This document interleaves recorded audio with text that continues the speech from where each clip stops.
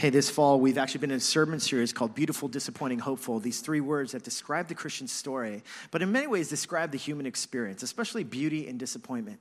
How do we live in a world where we experience like the celebration of today? Today is a day of celebration in our city. The New York City Marathon is happening, everyone. For those who are running, we're cheering them on. We're celebrating them. For those of us who are not running, we're celebrating that we're not running. It's a day of celebration in many respects. And yet, at the same time, the world is full of disappointment and hardship and difficulty.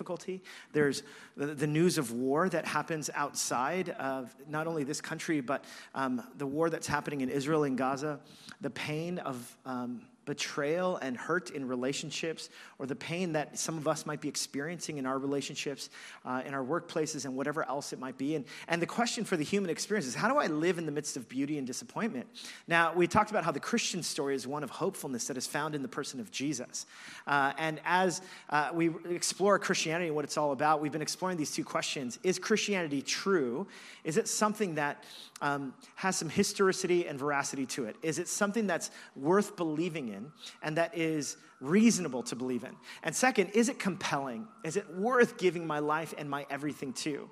And really this invitation of the Christian faith when it comes to beauty, disappointment, and hopefulness, we talked about how the Christian story, in these three words, our response as Christians then first is one of gratitude, but also of grieving.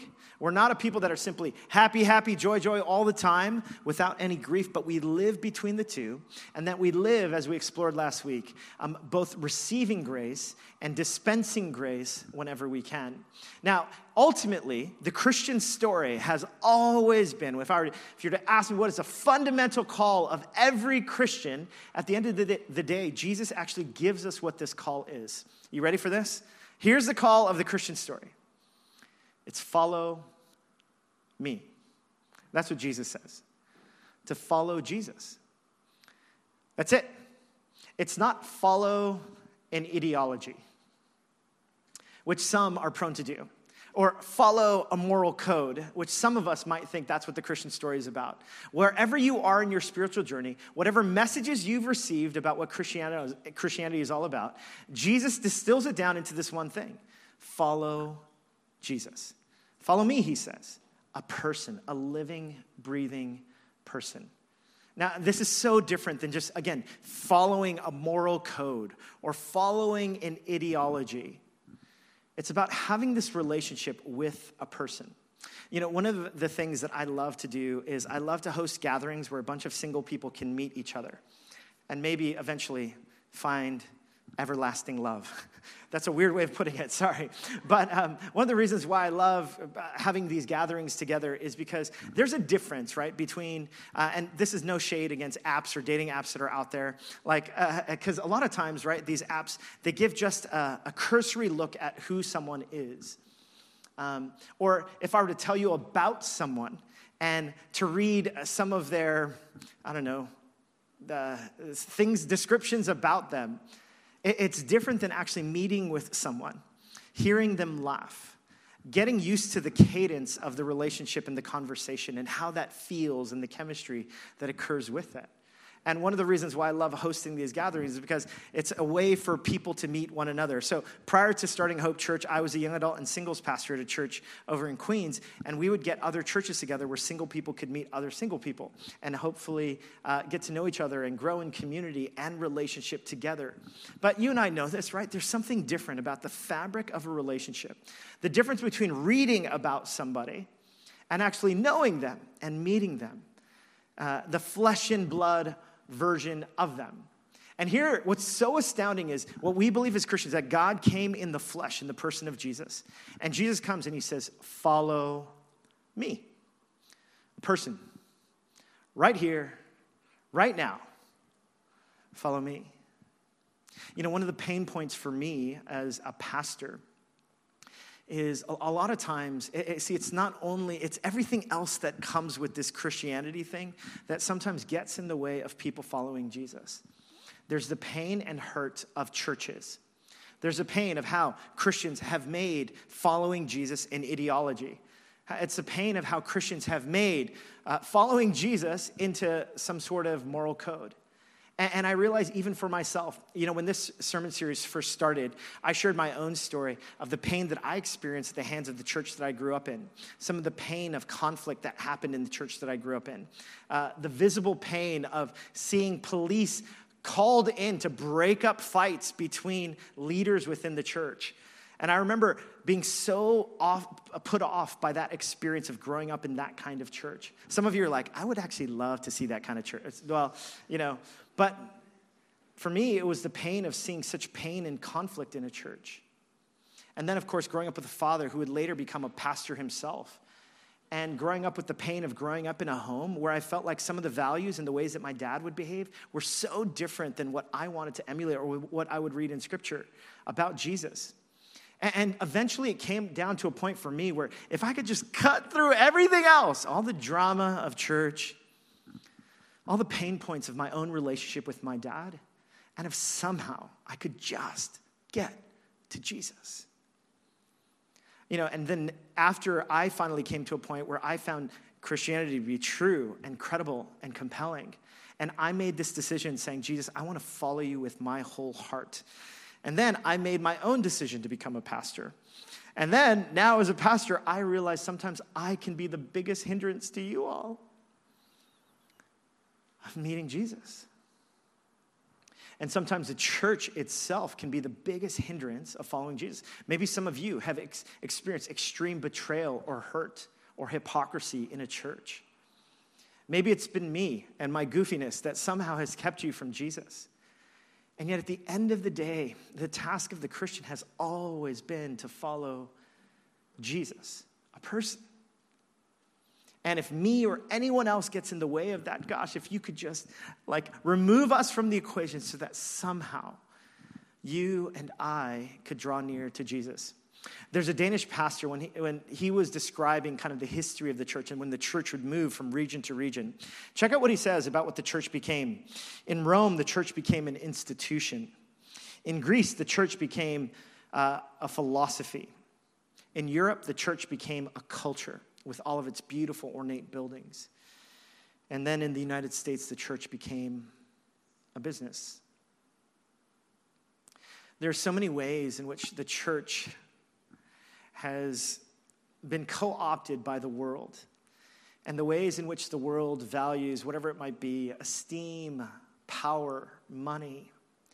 There are ways, even me, kind of like the way that I follow Jesus, there are so many ways that my faith gets co-opted by anything but Jesus, and I need to come and repent in dust and ashes to say, Jesus, please, whatever I'm about, whatever our family is about, whatever our church is about, could you make it about Jesus? But at the end of the day, it gets so confused and muddled. And yet the invitation of Jesus is not, hey, follow this institution, follow this culture, follow this philosophy, follow this business, follow this influencer. No, it's always been, will you follow Jesus? That's the invitation for you and me. See, the people of God from its earliest times were always given this invitation. The invitation to come and follow this God.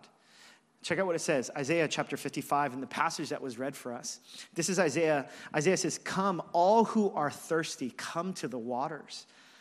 And you who have no money, come buy and sell. Come buy wine and milk without money and without cost. Why spend money on what is not bread, and your labor on what does not satisfy? Listen to me, and eat what is good, and you will delight in the richest of fare.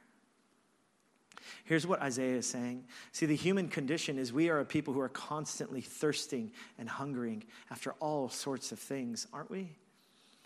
Whether it's money, whether it's success, whether it's fame, whether it's power, whether it's that relationship, that guy, that girl, whatever it might be, that child that we could have one day, that influence, whatever it might be, the human condition is full of these longings. And what Isaiah is basically saying is, why do you continue to fill yourself with bread or that which does not satisfy you? Why do you keep spending yourself On the story of New York, so much of it is around money and acclaim. Not that these things are bad things in and of themselves, but when they become the thing that animate us, that drive us, the reason why we've moved to this city. Some of us, we're suffering from the heartbreak of relationships that are broken. And perhaps it's because, yes, we've been thirsty and hungry, but we've been left wanting. How many of us are in this place? And here's what Isaiah is saying. Come and eat what is good. Don't settle for any of those things. Come and eat what is good. A couple weeks ago, I mentioned this quote from Henry David Thoreau where he says, the mass of men and women lead lives of quiet desperation. I mean, isn't it true? We are people who are constantly desperate for looking for satisfaction, for meaning, for purpose. And here's what Isaiah is saying. Come and eat what is good. You know, I grew up, again, immigrant home, and so in an immigrant home, we didn't have a lot of money. And so as a result, we were constantly frugal about everything, especially about eating out and things like that. And so I remember one of the first times I went to something called a buffet. Anyone know what I'm talking about, a buffet? Yeah, so I went to this buffet, the local Sizzlers. I don't know if there's a Sizzlers in New York City. So I went to this local buffet, and I remember the first time, again, we grew up so frugal. So now's an opportunity. And my father told me, you can have whatever you want here. It's just one fare. I was like, this is amazing. So I remember going up in line and seeing this tray full of hot, warm, delicious food. And so I grew up with 3 brothers as well. So there's 4 of us. So we're all like these growing hungry boys. And I'm at this buffet and I'm like, I can't believe I get to get whatever I want. So my first plate, the first station was like the rice and some of the carbs. And so I just dumped all sorts of rice on my plate. And I went back because I knew I could go back for more. So when I get back to my seat, my father, he smacks me on my head. He smacks me, and I was like, oh my, Dad, what's wrong? You told us that we can get whatever we want.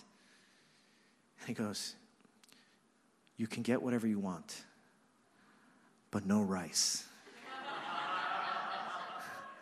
He's like, hey, go get the meat. Just go get meat or chicken, and that's it. Don't waste your appetite or my money on rice. Give me your plate. I was like, yes, sir. You know, and I was like, what's crazy is like, even today at buffets, like this is kind of like my mentality right now. Is like, okay, we just got to eat the expensive stuff. I mean, that was the mentality that was told to me. Eat what is good. Don't fill yourself with what doesn't satisfy. Are you thirsty? Are you hungry?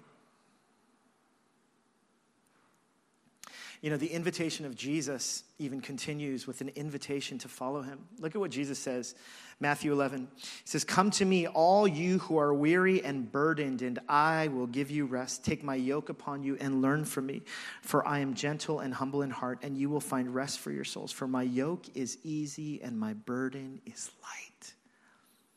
Now, here's what's crazy is that Jesus in other places will talk about the hard road of following him. And it's true because even the Apostle Paul would one day, he would say, if anyone wants to be a Christian or to follow Jesus, they will be persecuted. Welcome to church, everyone, you know. So it's not like the Christian journey is something that's without pain or difficulty. And yet Jesus is able to say, for anyone, are you weary and heavy laden? Are you thirsty and hungry? You can come to me and find rest for your soul. For I am gentle and humble in heart. See, there's always been an invitation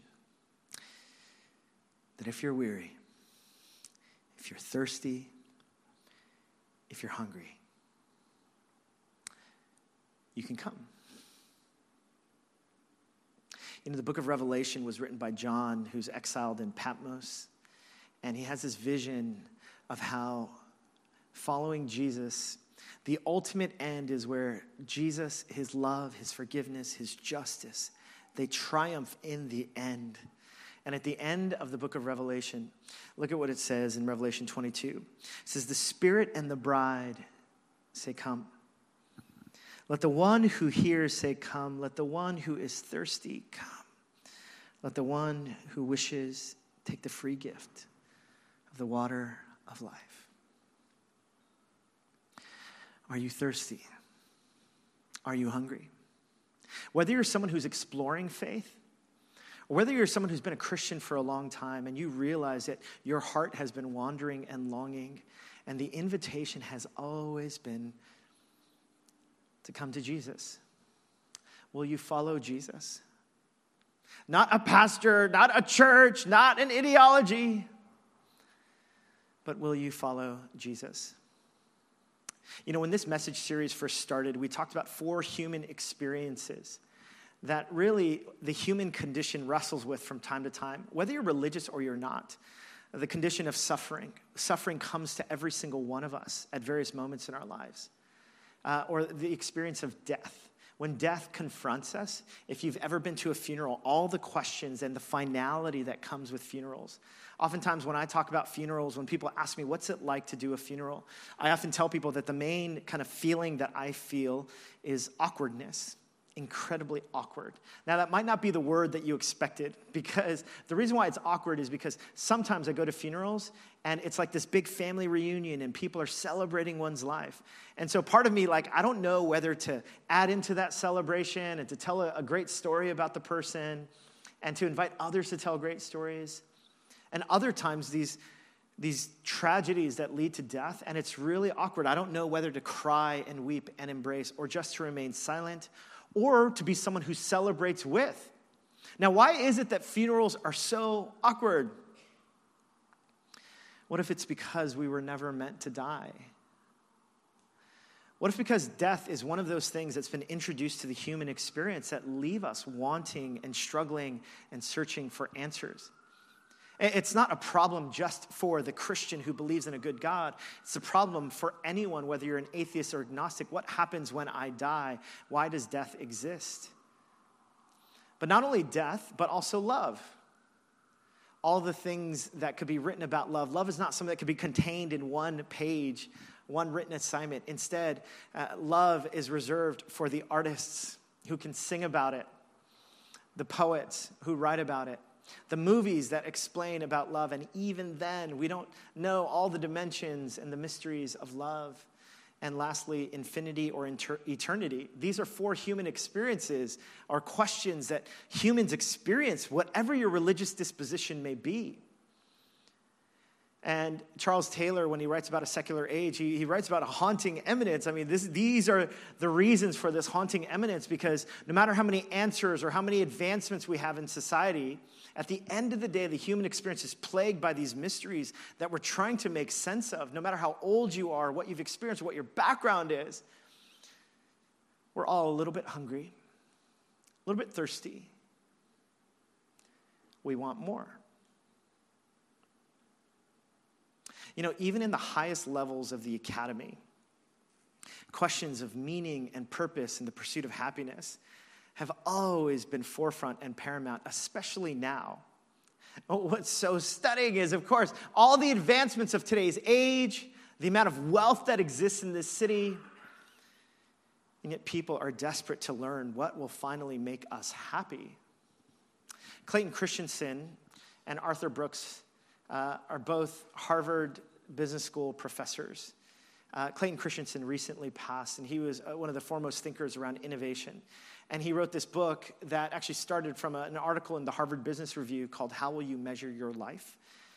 And it's interesting because as a Rhodes Scholar himself, someone who had reached and met people that reached the pinnacles of their career, one of the questions that continue to plague him is like, I meet so many people who have advanced so much when it comes to money, fame, notoriety in their industries. And yet when it comes to living life and their families, they seem more thirsty and hungry and broken than ever.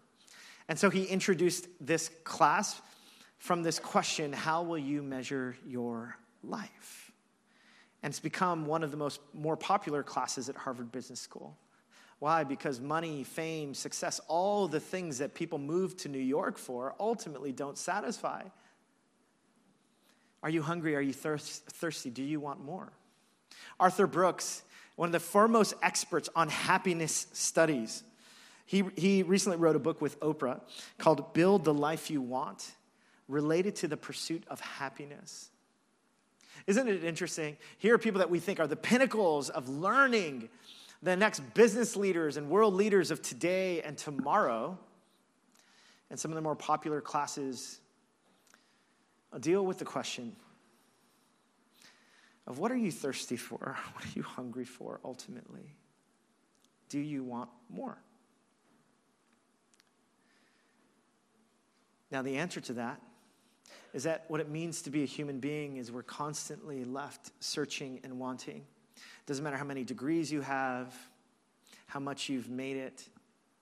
See, and the invitation of the Christian journey is if you're thirsty, if you're hungry, if you want more, the invitation is always open. You can come to Jesus. Why do you fill yourselves on that which does not satisfy? You know, in the book of Revelation, here's what Jesus says. He says, "Here I stand at the door and I knock. If anyone hears my voice and opens the door, I will come in and eat with that person and they with me." I mean, it's this beautiful image of what Jesus is saying. Now, one of the things I appreciate about this is Jesus doesn't say, "Behold, I stand at the door and knock, and if you don't open the door, I'm going to slam this door open. 1, 2, 3. You know, he's not like that. He's just standing knocking, waiting for anyone who's thirsty or hungry enough to open the door. Are you thirsty or are you hungry? Have you been left wanting from comparing yourself to other people? You wonder why you're not like them or don't have what they have, or you're not as well off as them or as pretty as them or as strong or as accomplished as them or have the connections that they do. Are you hungry? Are you thirsty? Do you want more? Have you been suffering under an addiction or depression and you find yourself, you keep going back to anything that will somehow numb some of the pain and anxiety that you feel? Are you hungry? Are you thirsty? And here Jesus is standing at the door knocking, saying, "I'm ready to open the door if you're ready for me." Here's what I've realized. Most of us, when it comes to the Christian faith, wherever you are in the spiritual journey, most of us, we've got these different phrases, right? One phrase is like, "Listen, I'm not good enough. Those Christians, that's for them. Those goody two-shoes, they're the ones that have it all together." Remember last week we talked about how the central word of the Christian story has been grace. That God's arms are wide open, that the most exclusively inclusive message in the world is the message that before God, that you can experience forgiveness and love and grace. It's not about how good you are, it's about how good God is. Well, some of us are like, well, then I don't know enough. Or I'm not ready enough. I don't know if I'm ready to give my life to Jesus. You know what Paul says in his letter to the church in Ephesus? He says, "You have been saved by grace through faith." Here's what faith is. Faith is not absolute certainty. I have absolute knowledge of something, and therefore that's why I'm making this decision. Faith is, there's a reasonable amount of faith I have. And because of that faith, I'm going to shift the weight of my life. The weight of my life that has been pursuing all these other things, so that thinking that somehow my hunger, my thirst, my desperate wanting of more could be satisfied.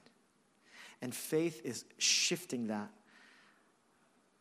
to Jesus, to believing in God's grace, God's forgiveness, God's love, God's healing, God's hope. Well, I don't know enough, you might say. I'm not ready enough. You know, when I was in my 20s, before I met Tina, my wife, I dated two other women for brief stints. And those two women, there was a similar pattern in the relationship that I regret to share about. And with one of the women that I dated, she later explained to me, I'm sorry, a mutual friend of ours later explained to me that I am a woman's worst nightmare to date. I know, some of you are like, you're the pastor, dude? I get it. I know, super painful. And she told me, you're one of a woman's nightmare to date, and the reason why is because you're so wishy-washy in the relationship. Like, on one end, you're like, yes, I want to date you. The next end, you're like, I don't know. And so as a result, both of the relationships, both of them broke up with me, and it was a roller coaster for them. And so when this mutual friend told me that, and I realized how it was painful for me to hear, how I had caused so much pain because of my wishy-washiness. And now there's all sorts of reasons for that wishy-washiness that I've had to investigate and talk through and like wrestle with from my own family background, as well as my own kind of warped view of dating and relationships. And so I remember, like, before I started dating Tina, my wife, like, I remember just kind of this invitation that came from a mentor of mine. Drew, if you can just go on a date with her and just be someone who's not so up and down, but like, don't treat every decision like it's life and death, but just enter a relationship and be a steady person. So I remember thinking, okay, I'm going to be a steady person. One of the things that I realized in these previous relationships was that we were friends at first, and then it would morph into, is this romantic or not? And then as a result, that was kind of what led to some of the wishy-washiness. So remember, with Tina, we had been friends for 2 years, and I realized I was interested in her, so I wanted to ask her out. So part of growth for me was just being firm now and being like all in, like I'm going to make this kind of ask. And so I remember going to Tina, and I asked if I could meet with her, so we got together, and I basically said to her, Tina, I'd like to ask you out on a date in a romantic way. Can I take you out to lunch sometime? And she's like, that was very unromantic. It was weird, but yes, all right, sure. Now, from my background, I had to talk through with my mentor. My mentor's like, listen, just be steady, man. When you're asking her on a date, it's not like you're asking her to marry you, okay? I'm like, I know, but still, he's like, just relax. So I remember going on this date, and I remember, I had an amazing time. And I remember going back to my mentor and being like, do I tell her that I want to marry her now? He's like, no, you just go on a second date. So as a result, we ended up going on a second date. And then months into our relationship, I realized that I was in a place where I was falling for her. And I remember, though, these moments where I'd be kind of afraid of committing, and I'd be like, I don't know what's going on. And my mentor would basically say, do you know her? I'm like, yeah, but I don't know everything about her. We've been friends for a while now. We've talked for a long time. We've been going out for a while. I don't know everything about her. I said, hey, well, tell me what you know about her. I think she's amazing. I think she's someone of great character. I know that she loves Jesus. I know that I'm attracted to her in every way. I know that we have chemistry with one another. I know there's some things that annoy me, but still, and I start just listing these things. And then I remember saying, I think I know enough to say I love you. I know enough to say that I love her. And I want to spend the rest of my life with her. I realize it's a little presumptuous to put a quote of myself up there, but it's just kind of weird. Hey, if that keeps you from Jesus, listen, it's all about Jesus, okay? It keeps you.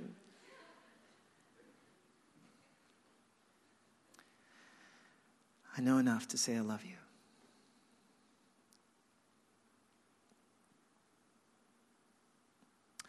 Jesus, when he hung on the cross, he says, I thirst. There'd be all these images and metaphors throughout the scriptures of people. If you're thirsty, if you want the water of life, if you've been longing for living water, come to the river, come and drink. And Jesus Christ hangs on a cross and he says, I'm thirsty. And he gives up his life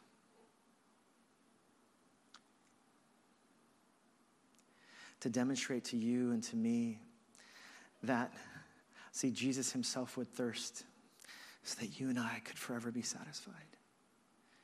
So that you and I could find in Jesus the Savior, the peace, the love, the joy, the forgiveness, the satisfaction that perhaps you've always been looking for. Will you come? Come to the waters. Come and drink. Come and eat. Do you want more? Come to Jesus. The early church, there was a phrase, because some of you are like, yeah, okay, follow me, but Jesus is like some disembodied figure who I read about on a page. How is that similar? See, when Jesus ascended into heaven, Jesus said, I will send the Holy Spirit being the third person of the Trinity, God himself, the Holy Spirit, holy being meaning other, spirit being wind or breath. The Holy Spirit would be God's presence to us, that we might experience the peace, the fullness, the joy, the love, the kindness of God. And so the early church would pray this prayer, come, Holy Spirit. Come and meet me.